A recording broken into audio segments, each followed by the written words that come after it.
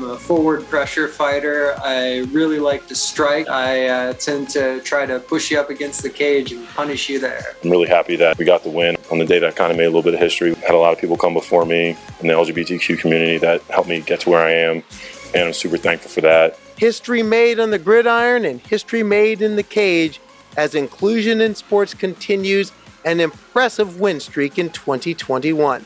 Hello again, everybody. I'm Carly Chardonnay-Webb, and this is the Transporter Room, the conversions of sports, transness, science fiction, all things nerd and geek, and other stuff. And history is the word this week. A piece of the history was made by the last voice you heard. Carl Nassib, defensive end, Las Vegas Raiders, showed pride and poise back in June when he came out. The first out LGBTQ player in NFL history to be on an active roster. And then he showed his commitment to excellence. Yeah, in training camp, there was the press conference where he cleared the air about his announcement. But after that, gay wasn't the word. Rushing the quarterback was. And Nassib showed he could get to the passer. Showed John Gruden more than enough to make the squad and be a part of the main Raiders rotation at the position. Carl Nassib, however, still had more headlines to make. And when you know it, he picked quite a stage to make them. Monday Night Football, overtime, Ravens, Raiders, tied at 27. Lamar Jackson, one of the fastest players in the league at any position, trying to find an open receiver, trying to escape. Carl Nassib wasn't having it. Got the sack, made the strip, Raiders recover the fumble, and then just leave it to Derek Carr and Zay Jones. 31-yard touchdown pass in sudden death to win it. Raiders do it 33-27. What a way to start a season and in many ways make a new beginning. But the start of the weekend is our focus, and it was the end of the beginning for Alana McLaughlin. 38-year-old Army Special Forces veteran who sat in our space a month ago and told us her story of hard times and high hopes in her bid to become the first transgender woman to step into the professional MMA ranks in 7 years. After a 1-month delay due to opponent Celine Provost being in COVID quarantine, it was finally time. Hot from Miami with the history unfolding, McLaughlin's fired up and had the trans flag rolling. She was ready for battle, but in the first round, Celine Provost took the fight to her. She's a boxing and kickboxing specialist, and those punches were landing. She did the job with her fist in that first round. The Carly card had it at 10-9, but in the second round, McLaughlin ran her game plan. Get her on the mat and keep her there. Got her down with the takedown, and then got that rear chokehold. And finally, Provost had to give up the ghost. Tapped out. McLaughlin getting that first career win, and both of them having a moment of mutual respect afterwards. For Alana McLaughlin and for MMA, it was a night of history. Her first fight in a debut win, and the second trans woman to be in the MMA arena since Fallon Fox 7 years ago. Commander Carly, computer reporting. Fallon Fox is on hailing frequency. Computer, for real. Well, by all means, beam her up. Energize. Fallon, welcome to the Transporter Room, or in this case, welcome back to it. Outsports Triumph Award winner, pioneer, and just all-around general badass. Yeah, it's really good to be here after that wonderful fight. What was it like for you to be cage side for this fight? And right from the jump, to see that introduction, to see that entrance that Alana made. Yeah. I wish my first MMA fight would have been like that, but I wasn't out in my first MMA fight. She came out with the flag and, as her first MMA fight and as a out and proud transgender woman. That was a pretty amazing thing to see, and it was like history. I was sitting there watching history being made, and it was a very exciting time. And also the T-shirt, which by the way, Alana, I want the where'd you get the T-shirt? I want one because if you want one of those T-shirts, all you have to do is go to darklight.com. It's spelled kind of weird, so all you gotta do is go to my social media pages, which is Twitter. Just type in my name on Twitter, Instagram, or Facebook, and you can find my fan page there, and it's posted there where you can find that amazing T-shirt. And in addition, we're going to also post that at both our all our social media presence for the Transporter Room. We have a Twitter, we have a Facebook, and we have an Instagram. So we're also going to post it there because I want that shirt. I think everybody should have one. But on to the fight itself. First off, early on, what were we watching? Because Celine Provost apparently has the boxing skills, wanted to make it a stand-up boxing match. And early on, in Alana's own words, she was getting rocked early. Celine Provost is a very accomplished striker. So she's got a record. She's had two or three professional fights before this. That was, I believe, 4 or 5 years ago. And she took some time off and went to, I believe, did boxing and kickboxing, and sharpened her skills. And that was apparent when she came back. Because, see, Alana kept coming straight through the center. And part of what Provost was doing was coming off to the side and hitting her with jabs sometimes. And that was, I think, messing up her game plan. So things went a little bit different. Alana got some really, really big shots in. I mean, she seemed more relaxed and calmed down. And then she seemed to be her head got back into the game. I believe that's probably because she was getting rocked a little bit in the first round. She was able to get Provost to the ground and ended up submitting her with the rear naked choke. Celine wants to box. So I said, fine, we're not going to box. We're going to do some BJJ. We're going to get some Brazilian Jiu-Jitsu in there, and I'm going to get you on that mat. And it just seems like Alana just kept moving forward and eventually got her shot and made that move in the second round. I believe Alana was saying that was going to be her game plan in the interviews before, was to get her on the ground or something like that. Or people were saying that should be her game plan. But Alana's got more ground technique, and I pretty much figured that was going to be the game plan, and wasn't surprised in the end when it was going in that direction. Prior to the fight, Alana cited you as not only an influence, but as a mentor and somebody who was a sounding board. What was the process that got her in the ring? Because according to Alana and according to Combate Global, you were the catalyst for this. This night was built in part because you got the dots connected and the ball rolling. How did this come about, and how did you play the role in it? Yeah. Well, first of all, I've known Alana for years.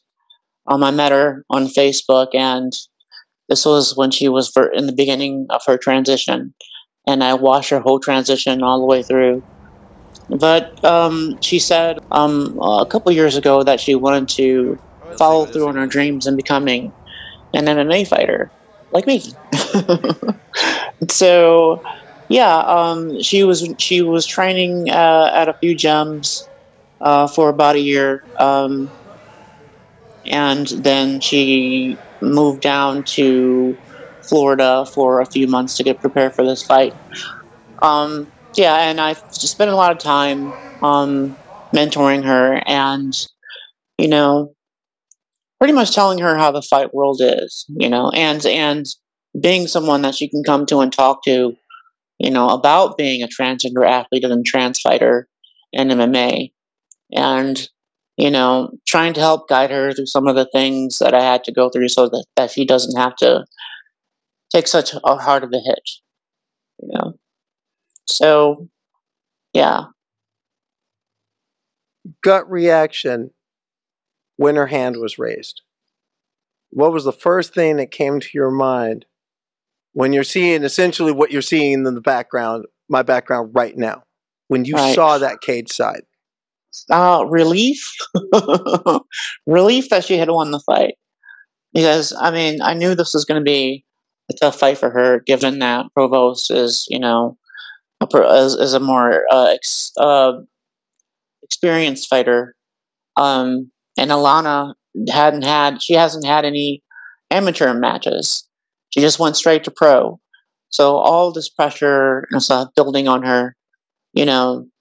And the reason why she went straight to pro is because she was having trouble finding opponents in the amateur ranks. So she just had to. So I knew this was going to be a very tough fight. And I was just relieved that she ended up winning in the end. Because it was tough. And Provost really came with it, and her experience really, really showed. Afterwards, it was worth it to have the ice cream after the fight. It was. I'm pretty sure she feels it was worth it to have the ice cream after the fight.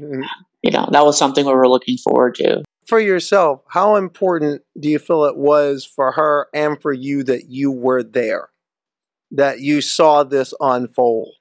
I think it was important for me to see because it's like, you know, I felt like it was kind of like the passing of the torch, you know, and I kind of want to be there, you know, in person to deliver that.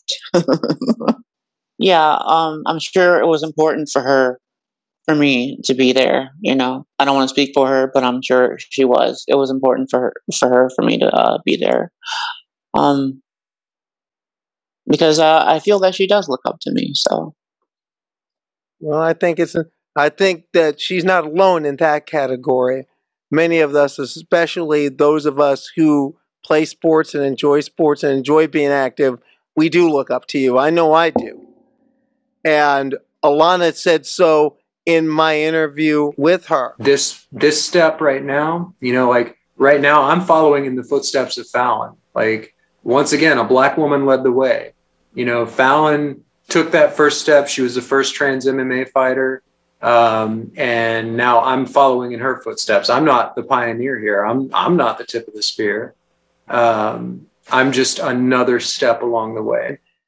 But one thing, it seems like your moxie rubbed off on her, because when all the guff came on social media after the fight, Alana definitely handled it, including a certain Jake Shields, who she just basically snatched his edges up. Oh yeah, have you seen the comment section on that thread? Oh my gosh! People were giving him the business because I think that's an understatement. Yeah, because of the juxtaposition of the photo of her pre-transition and, you know, after transition.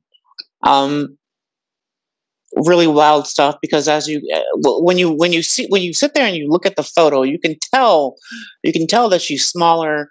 You can tell the fat displacement on her body.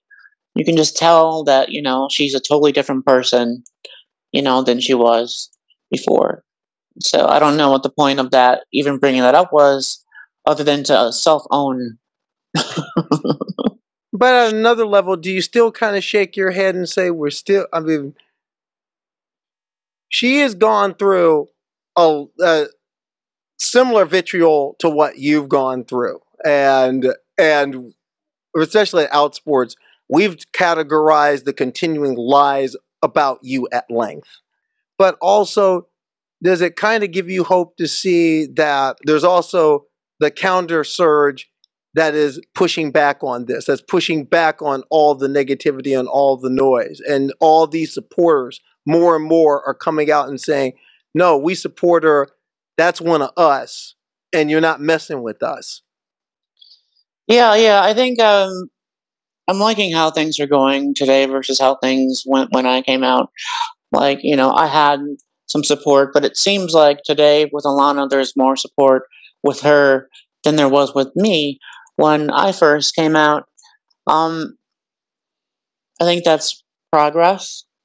I think that's going to continue, and I think that it's not just Alana and time; it's all of the other transgender athletes that have come out there, the ones who were like Lauren Hubbard, and all of the other athletes who are at the Olympics, and all the trans kids doing sports. Like, all of this is like, there's a lot more of us than there was yesterday, and it's starting to garner a lot of support, I think. Shifting a little bit of gears to you real quick. What have you been up to? Because I know for starters, there's the movie of your life, the biopic project. What is the status on that right now?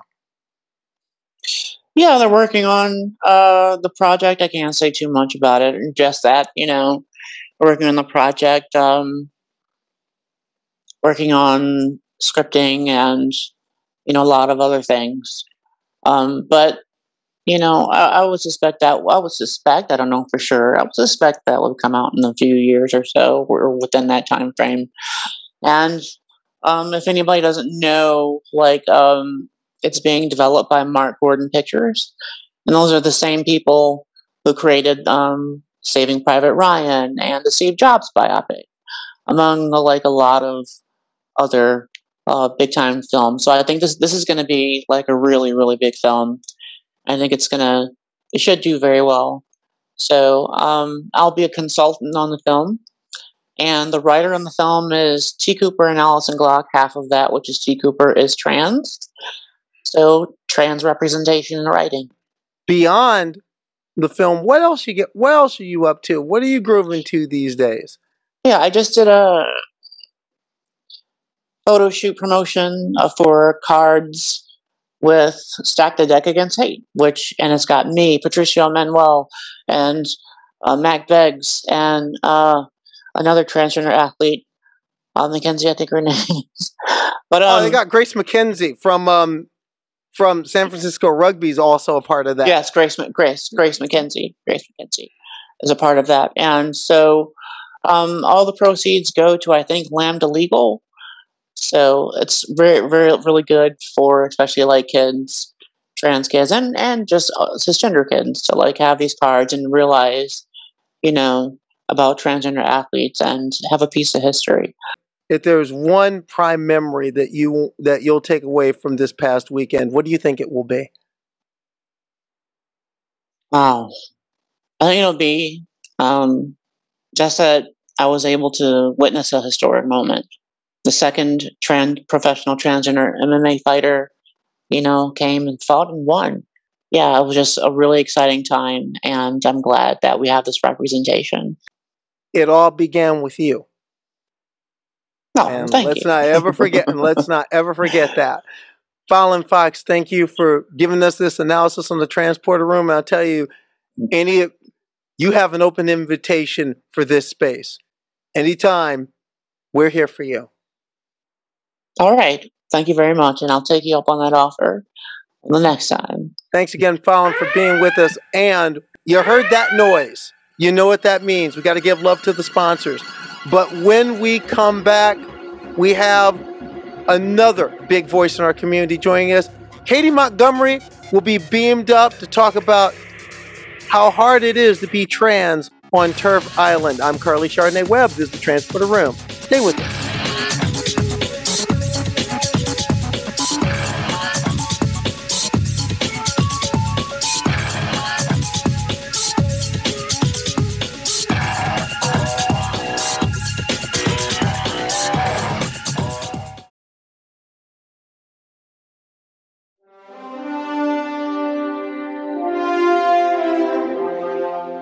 And welcome back to the Transporter Room.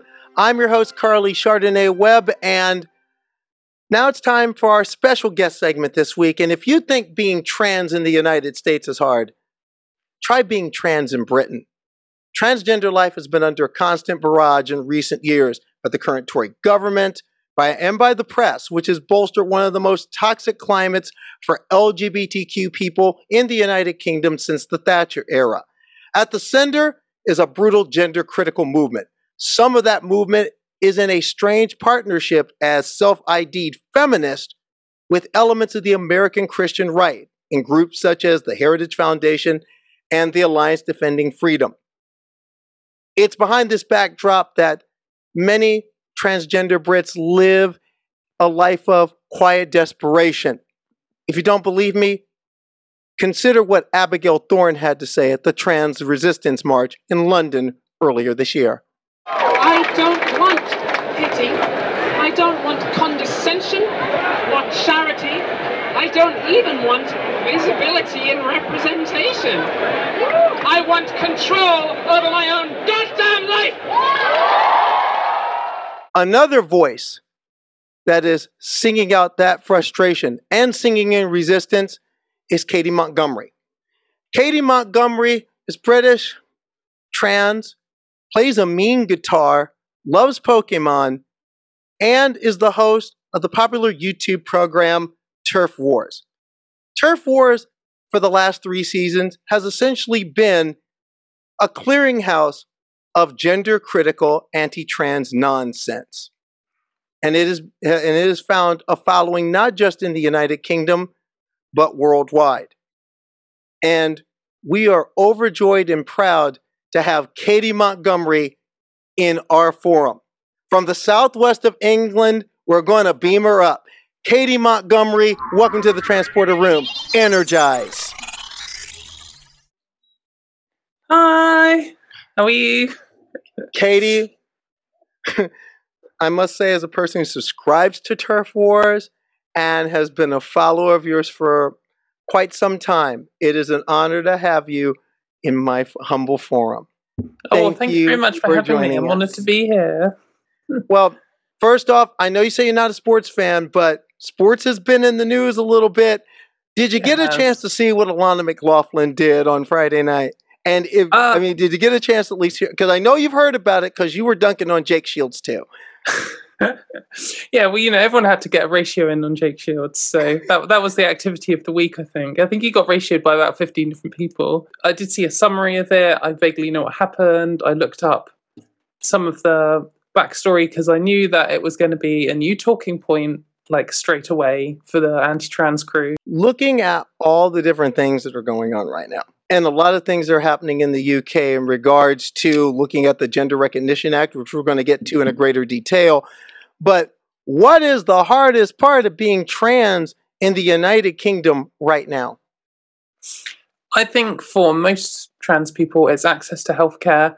So I know that it's very mixed in the USA, and some states you can live in, and once you know you're trans, you can go and talk to a doctor and you can get, hormones or access to support and all kinds of things fairly easily if you're in a big city.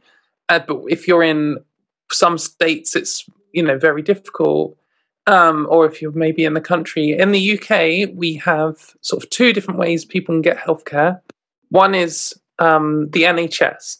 And that's the only option for most people. And then the other option is private healthcare, and you just need a lot of money to do that. And whenever I talk to Americans, I always just want to say the NHS is amazing for everything apart from trans healthcare, for which it is absolutely horrific. And the waiting lists are 6 or 7 years long to see someone. And then even when you see someone, they've specifically designed the system to make it go as slow as possible. So it takes you years to get through it. And it's a complete disgrace because most people just cannot access any healthcare, for up to a decade. And that's people's lives. That's a huge chunk of someone's life. So that's the worst thing. But the second worst thing is probably the media, which I guess you wanted to talk about as well. Well, we'll be getting into that. But one quick thing about the NHS. And what was it like for you navigating that? So for me, I suspect it was about as easy as it could be, but also fucking shit. Sorry, can I swear? Yes, you can. Oh, heck yes, you can. Okay. Abigail Thorne already did, so go right ahead. Yes. Thanks for breaking the way, Abigail. So I was very fortunate enough to be able to go private for HRT. I guess I am like a stereotype in a lot of ways. So I went through the system a lot easier than if I was like non-binary or, if I was like a really butch trans woman or something, because there are still doctors in the system everywhere who will hold you back if you like turn up to a meeting and you're not wearing a dress or you're not wearing makeup or something. I had some review. It's that deep in the UK right now? Yeah. In some places,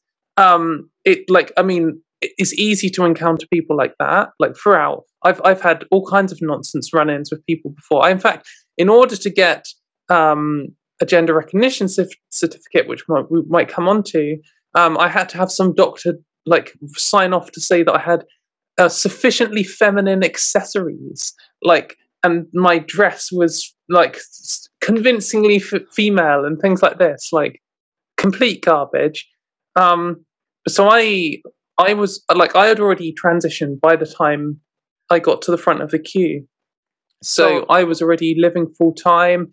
I had been on hormones for about 2 years.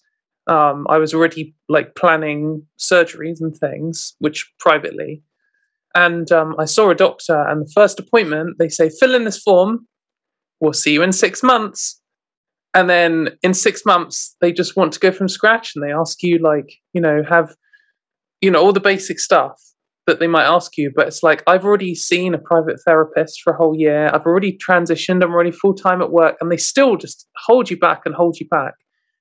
So I think if anyone went through the system easily, it was me, but it just took ages. I waited for 33 months for my first appointment, I think.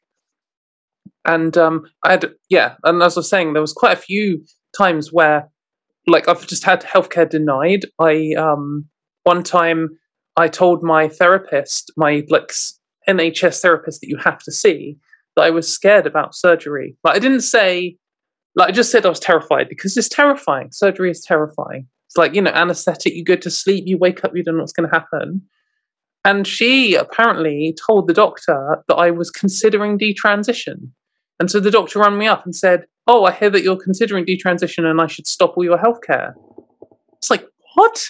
Where has this come from? Like, I just feel like there's so many roadblocks, just constantly. So yeah, no. I'm sure there are people who have had less crap, but I just feel like I must be, in the top 10% easiest people to have gone through the system. If that's the top 10%, I hate to know what the bottom 90% is like. I'm just to get the timeline. How far back was this? Because we're talking dang near 3 years just to see someone? Yeah, so it must be something like that. So I think one of the things I first saw when I was like researching on the internet, and like I wasn't even sure if I was necessarily going to transition. I hadn't come out to anyone. I just started talking to a therapist, and I saw advice everywhere. If you're in the UK, join the queue now. So I joined the queue for the NHS before I had even told any of my friends, because they were just saying, you're going to wait years, and at any time you can just drop out. And then it took me about a year to come out to friends. And then, a couple of years, I just started hormones and went full time and had some time then. And then finally got to the point where I saw an NHS person. So this was like, I guess I started maybe 6 years ago or something like that. So this is recent. Like, they recently did a Freedom of Information request, which is, I don't know if you have an equivalent in the US, but they found out that the clinic that I went to, the waiting list is now 6 years long. Oh, I've lost sound for you. No, so make sure I got this right. A waiting list up to 6 years. And minimum 6 at the moment. A minimum 6-year waiting list. And when you do show up, you better put on your best Joanna Lumley or Emma Peel, or they're not going to let you through the gates. Yeah, I know more than one friend who, like, I know one lady who didn't wear any makeup and wore trousers, just turned up like she might go to work. Yeah. And they said she wasn't trying hard enough, and said they were going to hold her back, and maybe she should try harder in 3 months' time. And I know another lady who didn't want to come out until she'd had face surgery because she was concerned about passing and her safety and things.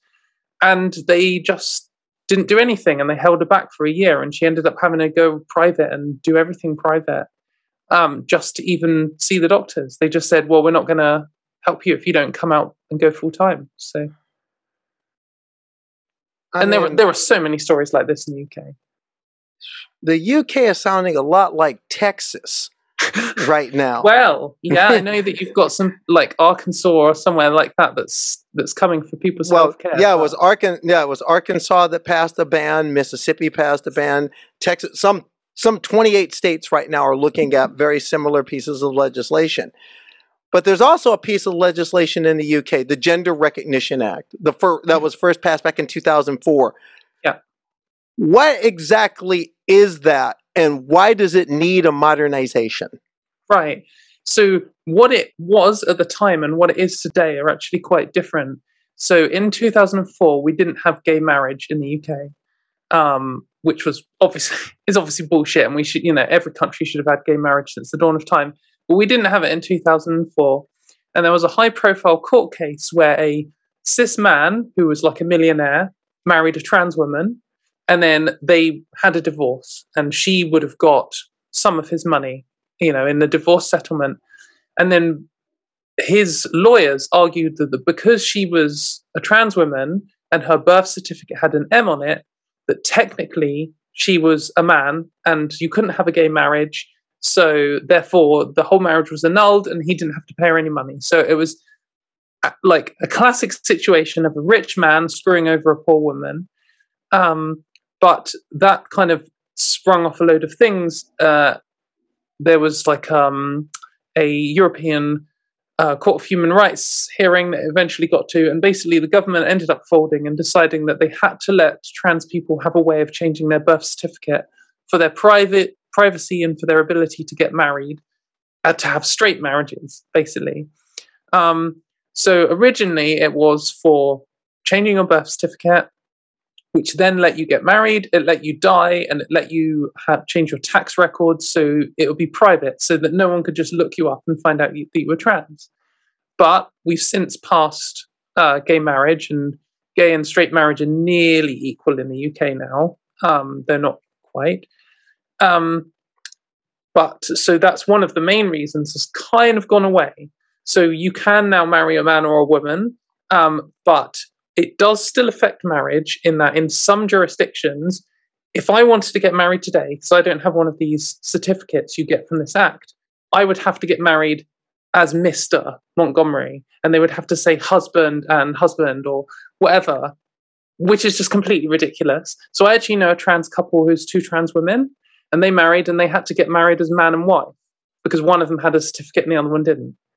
And on a much more sad note, I recently had a friend die, a trans woman, and she, was living full time and had been for years, and she didn't have one of these certificates, and they had to bury her as her man and write on her death certificate that she was a man. I mean, just because that's what the law says, it doesn't make any sense. So the reason that someone might want to get a gender recognition certificate, which is what you get from this law, is so that you could get married or die or sort your taxes, really.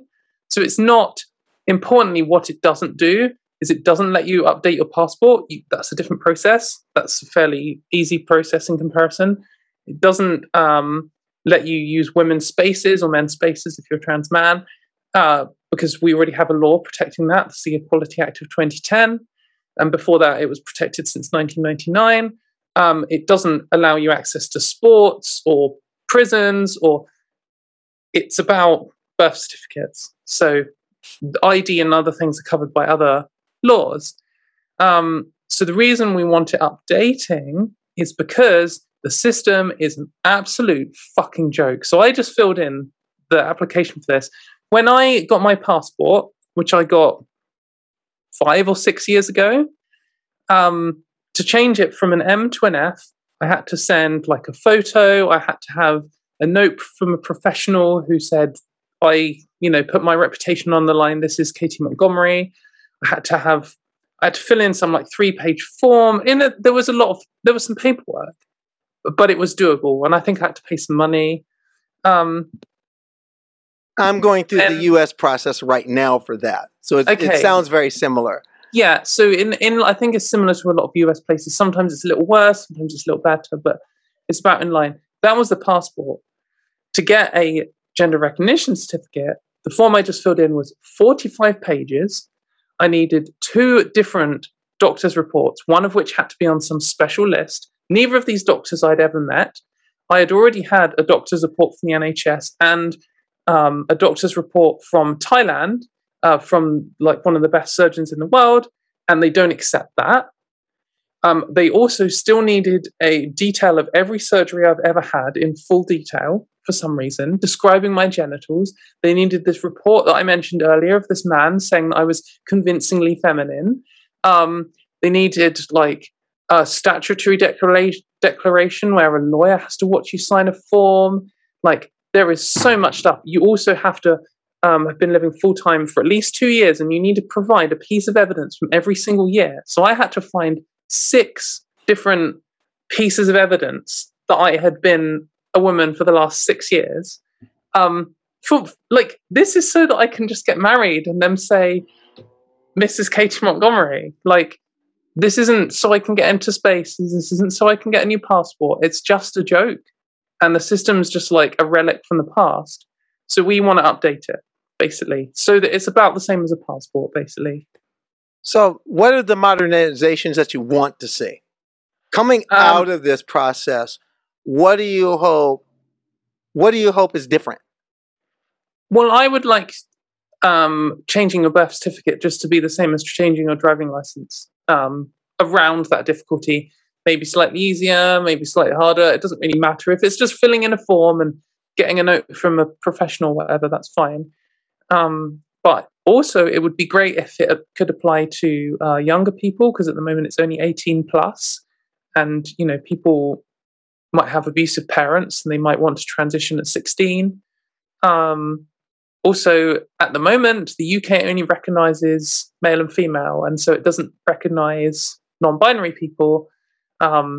So it should do that, and it shouldn't require you to. One of the key things is, so I've just described how in order to get healthcare, you have to wait 6-7 years or whatever. And I transitioned privately, so when I got to the NHS, I had already, I'd already done it. But you can't apply for a gender recognition certificate until you've been through this NHS process. You need an official diagnosis from one of their official doctors. So only really now am I able to get one of these certificates, even though this has been my life for years and years and years. And if I was engaged to marry someone in my second year of transition, I still wouldn't be able to get married 4 years later. Well, I could, but then my marriage certificate would have the wrong thing on it. And so that's one of the main things. One of the main things is, if I was to die now, I'd have to be buried as a man, and they'd have to say that, and it would upset my family and my friends. And what's the point? Right now, my mind is blown by what I'm hearing. It is. I've done some reading. I figured it was bad, but this is draconian. This is Cromwellian Britain in a lot of ways that we're talking about here. No fun allowed. Yeah, exactly. Did Oliver Cromwell come back to life? I'm beginning to think that with some of the archaic rules that we have here. Now, one thing. Is surgery mandatory in all this? No, not technically, though you need to then provide a good excuse as to why you're not having surgery. So I do know a lady who's decided not to get surgery and she managed to get a GRC, but it's not standard. They request it, and you have to or provide a good excuse and maybe a doctor's note explaining you need to talk to a good doctor. And there's a lot. I'll admit, my mind is just, I figured it was bad, but this is wow here. It's really nonsense. And what's worse about the Gender Recognition Act is this law doesn't affect that many people in that many ways compared to other things. So obviously the healthcare system, that's the worst. That affects every trans person in the country pretty much, because everyone wants some form of therapy or medical transition, or the NHS should be there to provide those things, and it isn't. So that's a much bigger thing. And then also your actual ID, your passport and your driving license, they're a bigger deal, because I show my driving license every time I get ID'd. I still get ID'd sometimes for alcohol, so I'm not that old yet. Anyway. This is just wild. But yeah, this is just wild here. But yeah, the thing with the GRA reform is that it does make people's lives better. It would have made my life not much different yet, but if I wanted to get married, it would. My friend who died, it would have made her partner's life better and her family's life better and things if she'd been able to do this. But somehow this update for this law that only really affects trans people and only when they die want to get married or change tax records has become the center of this like war against trans people in the UK. And the media has been attacking from all sides. Like, our media is different to yours. You have you have your super crazy stuff on both ends, and then you have kind of more mainstream stuff, but you also generally have this left-right thing. And in the UK, the left and the right are all anti-trans. See, that's one thing that surprises me, even the left. Yeah. That's just, it just floors me. And that leads me to my next question, though. Why is British transphobia so nasty? Oh, it's horrible, isn't it? Yes, it is. Yeah. Whenever I've interacted with US media outlets before, I did something for NBC, and I was expecting them to have a segment where I talked, and then have a segment where some transphobic person called me a man. I was expecting that, and instead they just interviewed 3 trans people, and then it was the end of the segment. I was like, "Oh, this is different!" Wow, they didn't platform any hate speech at all. Yeah, the UK. I think there's a number of reasons why it's so bad. Our tabloid culture, tabloid newspapers, is particularly bad, and it has been for a long time. They did all the same things they're doing now, often almost the same headlines word for word about gay people in the 80s and 90s. And the stuff they did then to gay and trans people was just disgusting. To just pick someone and ruin their life, or you use slurs in headlines and all this kind of stuff. And it's kind of back in different ways, and in a lot of the same ways. So I think that is part of it. I think another part of it is the UK media is a lot smaller than in the US. You're a huge country and you've got these different media outlets and they're just separate from each other. Ours is very insular. Everyone who writes for the media in general went to the same few schools and they've all worked at different newspapers. You get these journalists who will write for The Spectator, which is a borderline far-right paper, and The Guardian. Once headed by Andrew Neil, who just left GB News. Yeah, exactly. So, and you get people, and they'll write an article for both in the same week. Also, I think another factor of it, like you mentioned earlier, there are some people involved in this claiming to be feminists, the TERFs, trans exclusionary radical feminists. We do have those, though the gender critical movement's kind of moved away from feminism a bit more now. But I do think, of course, since they're palling around with the Heritage Foundation and the Alliance Defending Freedom. Yeah, your favorite transphobes and mine. Yeah.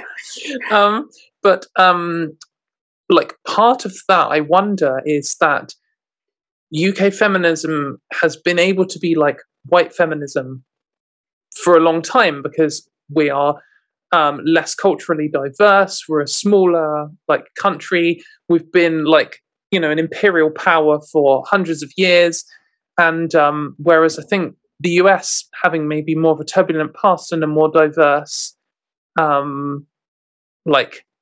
history and group of people and cultures and stuff, has had to confront white feminism as a concept sooner. And I think that feeds into this kind of the only type of woman is a cis white straight woman and everyone else can fuck off is quite prevalent here, I think.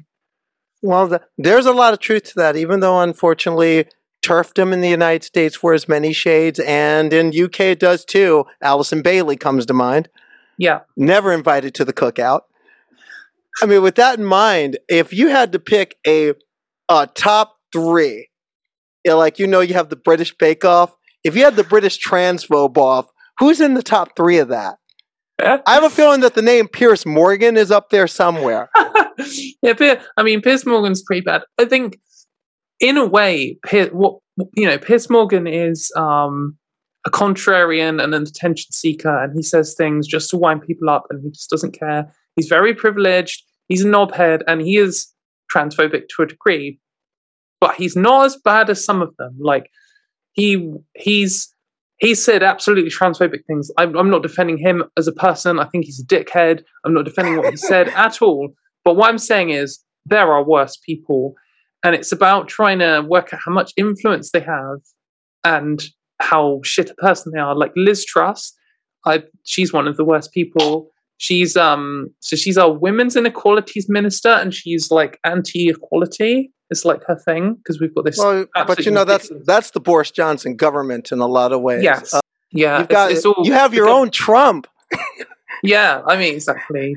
I mean, I don't feel like anyone here is quite as bad as Trump, but like we did our own version of it. But yeah, I think that like in the actual gender critical movement, there are some people where they have slightly smaller platforms and maybe slightly less credible, but they, like because they're so much worse, their like value on the ranking is a bit higher. It is hard to say, and what I'm worried about doing a top 3 is that if they found out I said it, they would be really chuffed. So I don't want to give them the credibility. Press, medical establishment, the current Johnson government. Among those, where are the biggest or in the gender critical feminist movement, as I like to call them, where are you finding the biggest transphobes? Where are you finding the people that are, in a sense, leading the charge? Oh, definitely the gender critical movement, hands down. There are gender critical people working in the press, and there are gender critical people working in the healthcare system, which is terrifying, and like in the police and stuff. But that's what makes them bad, is they're part of this gender critical like movement or cult or conspiracy theory, however you want to look at it. The Boris Johnson government is bad, but it doesn't really care about trans people. Like, it will use this as like a tool to drum up fear, but they're more focused on immigrants and poor people, and they focus on a lot of things. They're bad. So as a group, they're worse. They hurt more people. But if we're just talking about trans people, they're less focused on us. So, but the other side doesn't seem to be better. I read something a few days ago that Labor threw out someone because they stuck up for trans people, or they censured someone for just saying that trans people are people. They had 2 Labour people speak up in one day. One of them said they have gender critical beliefs and they want to ban trans kids from the toilets at school, like just disgusting things that they said. And then some other lady said, "Oh, I support trans people and trans rights." And Labour did an investigation on her, apparently. Though it was then rescinded, and they weren't sure who sent the actual complaint in initially because it was all badly spelt and it came in at midnight or something. Something suspicious is going on there. And like in our other left-wing party, or one of our other left-wing parties, the Green Party, they just had a thing where the Green Party officially submitted this really transphobic report to the Scottish government. And then when confronted on it, none of them admitted to sending it. And the Women's Inequalities group of this Green Party are like, "We didn't send this. Someone else has sent this on our behalf."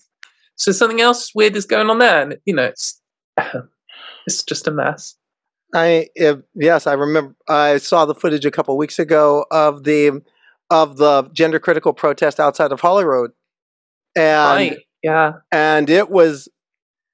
I mean, when I'm not running a podcast or not writing about sports or writing about other things, I am a crisis operator for Trans Lifeline, 24-hour-a-day helpline here in the United States. And I've gotten some calls from the UK, especially from young people. I mean, that's one thing. You're an adult, and it's hard and I know it's probably hard on you. I mean, you've gotten threats. You've gotten gender criticals coming to your grill, coming to your Twitter space. I've read it. I've seen it. Yeah. But what's it like for the young people, especially? I know. It's just horrific. That you can't go online, you can't go in the news, you can't watch TV or anything without seeing something about how trans people are all secretly perverts and they should be banned from public spaces and they shouldn't have trans healthcare. So last year, they banned trans healthcare for under 16s, just like out of nowhere in this minor court case with an absolutely terrible decision with like no evidence. And it's like, what do these kids do? You know, I know some families who had children who were like stealth. So they were like, 9 years old or something, or 12 years old, and they've been out living as themselves 4 years, and they're just a normal kid at school.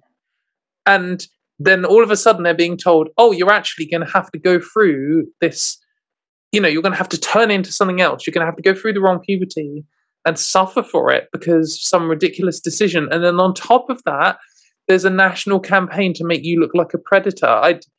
I don't know. Like, sometimes I wish like I could have been younger today and come out where there's more support and there's more knowledge of trans people. But on the other hand, I do feel like there's more like hatred and backlash at the same time. And I don't know. I mean, it was grim when I was a kid, and it stopped me coming out then. So I have a lot of respect for the kids who are able to come out.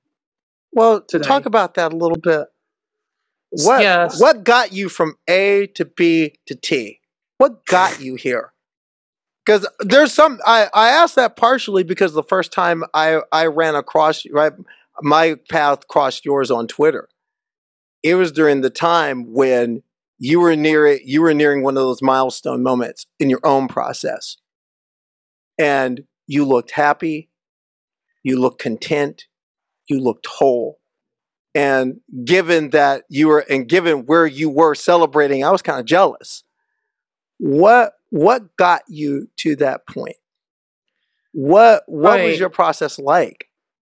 So, I mean, I guess I knew as a kid in the sense that I always wanted to be a girl. Like, why wouldn't you want to be a girl? They're obviously just better. But I also knew that trans people were disgusting failures and losers and stuff. And that is it. That was my only understanding of what trans people were. So I was like, well, I can't be one of those. And we had this law. I know earlier you mentioned Margaret Thatcher. We had this law when I grew up at school for the whole of my schooling life. Section 28. Section 28. Is that it? Yeah, Section 28. Which banned schools from talking about LGBT people at all. So, being gay was an insult at school. And we, like, in my school of like 1,000 people, no one came out the whole time I was at school. Like, understandably, because it was just so hostile. It was just, the news was horrible about gay people and just everything. And it took me a long time to kind of deal with that. Like, I would say that I was just transphobic and homophobic when I was, younger, as a really young teenager, like 13 or something. And then I think I analyzed gay rights first, and I just thought, this is ridiculous. There are these people who just love people and they're being punished for it. This is disgusting. And then after some thinking and some consideration, I was like aggressively pro gay rights. And that kind of led me to feminism. And then feminism led me to understanding about trans people more. But I think what the two like major things that broke me, I guess, got me to come out was I saw this documentary by Louis Theroux called Transgender Children, which probably today maybe isn't that great, but at the time for me, it was like the first thing I'd ever seen where trans people were treated like normal people. And like they had these trans kids in it or these trans adults in it, and people were just friends with them, and they were just normal, and they had normal jobs, and their families loved them. And I just thought, oh, I didn't know that was possible. And that caused me to go and look it up more. And then I discovered some trans people on YouTube, and they were just normal. Like normal. The idea of normal is rubbish, but at the same time, they were just people like me. And I just thought, oh, fuck, this is me now, isn't it? Like, and that was scary. It's a scary realization to like, oh, this is me.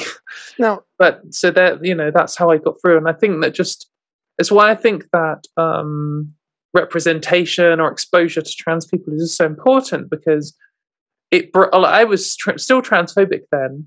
I still thought trans people were all losers and all perverts and stuff. And all it took was me seeing normal trans people just talking about their lives, and it just destroyed that. It destroyed that prejudice. So now, with that in mind, is that what, in a sense, did that lead you to start Turf Wars?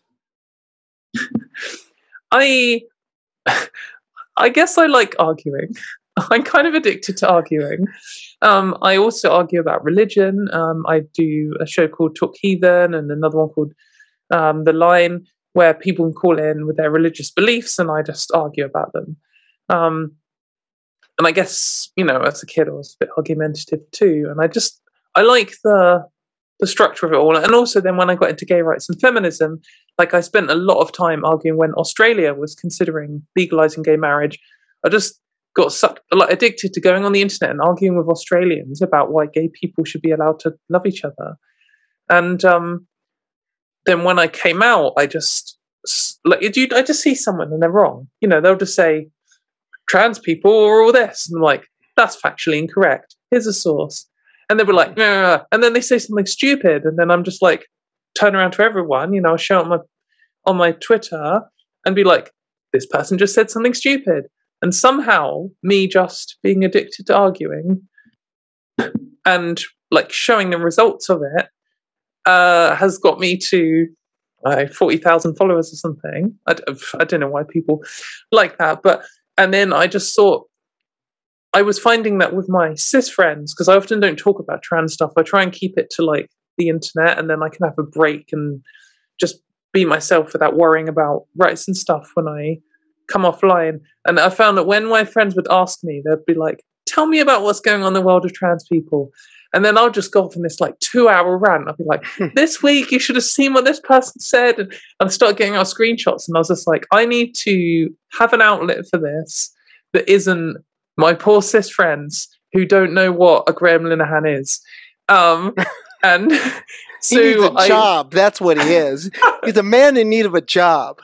He needs a job and a wife and a wank. And for yourself, talking about all these things, and I'm a regular watcher of Turf Wars, and week after week, there's face palms. There's face palms week after week. Yeah. I'm just wondering for you, with all the stuff you deal with and the way people come at you and misgender you and just come at you, and it just seems like it's nonstop. Where do you find your trans girl joy? Right. So in normal non-lockdown times, I'll argue in the week, and then I will go out on the weekend and I'll go to a gig and I'll hang out with my friends and go to a party and have lunch and just do like normal stuff. And I'm very lucky to have a lot of good friends that I can just do stuff all weekend, every weekend. I've had some pretty manic weekends recently because in the UK it's starting to open up and we can start doing things. So like I've tried to cram in like 3 birthday parties in one weekend or something. And that just resets me, because when you're told every single day, like, they're like, oh, you're a man, you look like a man, like people are just lying, they just pretend to like you, like, I'm going to kill you or whatever, they say all this stuff. And then you go out to the pub and you meet a group of people like who've never met before, and they're all like instantly nice to you, and you just have a fun night out, and every single person you interact with is just nice. And I just think it's like a vaccination for the week coming. It just I just feel like, oh, remember on the weekend when that like lady grabbed my hand and took me into the girls' toilets to like ask me makeup tips or tell me about her boyfriend or something. And like in the gender critical world, that could not happen because, oh, everyone sees me as a violent male. And it's just like, it's nonsense. The real life is just nothing like, what they're saying.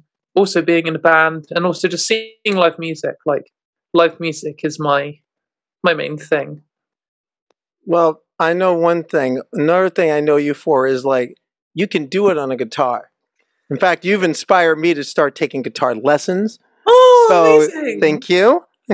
But That's I crazy. just want to know when's the next time we're gonna see some video of Katie Montgomery rocking it out? When are we gonna see it? Well, yeah, hopefully soon. I keep saying yes to loads of stuff and not having time to do like pre-recorded videos. Basically, my band has another album coming out hopefully this year. So I will do a music video for that, I suspect. And I've also got some more plans to do some pre-recorded YouTube videos. I'm going to do something describing everything that I've encountered on my way in terms of healthcare in the UK. And then going to have loads of shred guitar interludes and all this kind of stuff. So, yeah, we'll see. Well, I can tell you when that video drops, I want to be able to, I want to play it. I want to play it on my show. In fact, I want you back on here at some point, and I want to make a pitch. If you ever have a guest on, ever need a guest on Turf Wars to give a perspective from our side of the pond, I volunteer as tribute. Well, I will step into considering because I will step into that. We've been on season 3 for a while, and I'm thinking, what can I do for season 4 to shake things up? I enjoyed the show, and I enjoyed having you. I enjoyed having you here. Yeah, and I enjoyed being here. Thanks for having me. And I want to tell you something. Just know that, and I also want to let your audience, especially in the UK, to know that on this side of the pond, we have your back. We're fighting our own fight, and we're fighting a lot of our struggles, but we know this is a transatlantic alliance for our people, and for our liberation, and we have your back. We have all of your back. And I just want you to know that. Thank you. I really appreciate it. And I do feel like there's this kind of international trans solidarity, for much easier with English speaking countries because I can see any language I can speak. But like, I feel it from the Canadians and the Americans and the Australians and I do feel it from Europeans and other countries around the world. But they're not going to be able to stop us. So we've got this. I mean, you've got like national trans politicians now. Belgium has like a deputy prime minister who's a trans woman. Like, we're smashing this. 20 years' time, we'll be 11 and half, mate. It'd be great. Will that mean we'll have a prime minister, Katie Montgomery? I do feel like the UK is probably more than 20 years away from having a trans politician, but maybe I could move to another country. Maybe when Scotland becomes independent, Scotland might have a trans politician. So, Katie, thank you for joining me on the Transporter Room. Thank you for being here. And like I said, we want you back. If you need a guest, I'll make myself available. Amazing. It'll be that important. Katie, thank you. We're going to beam you back down to the southwest of England, energized. And thank you all for joining me this week on the Transporter Room. And this was a very special show, our 101st edition.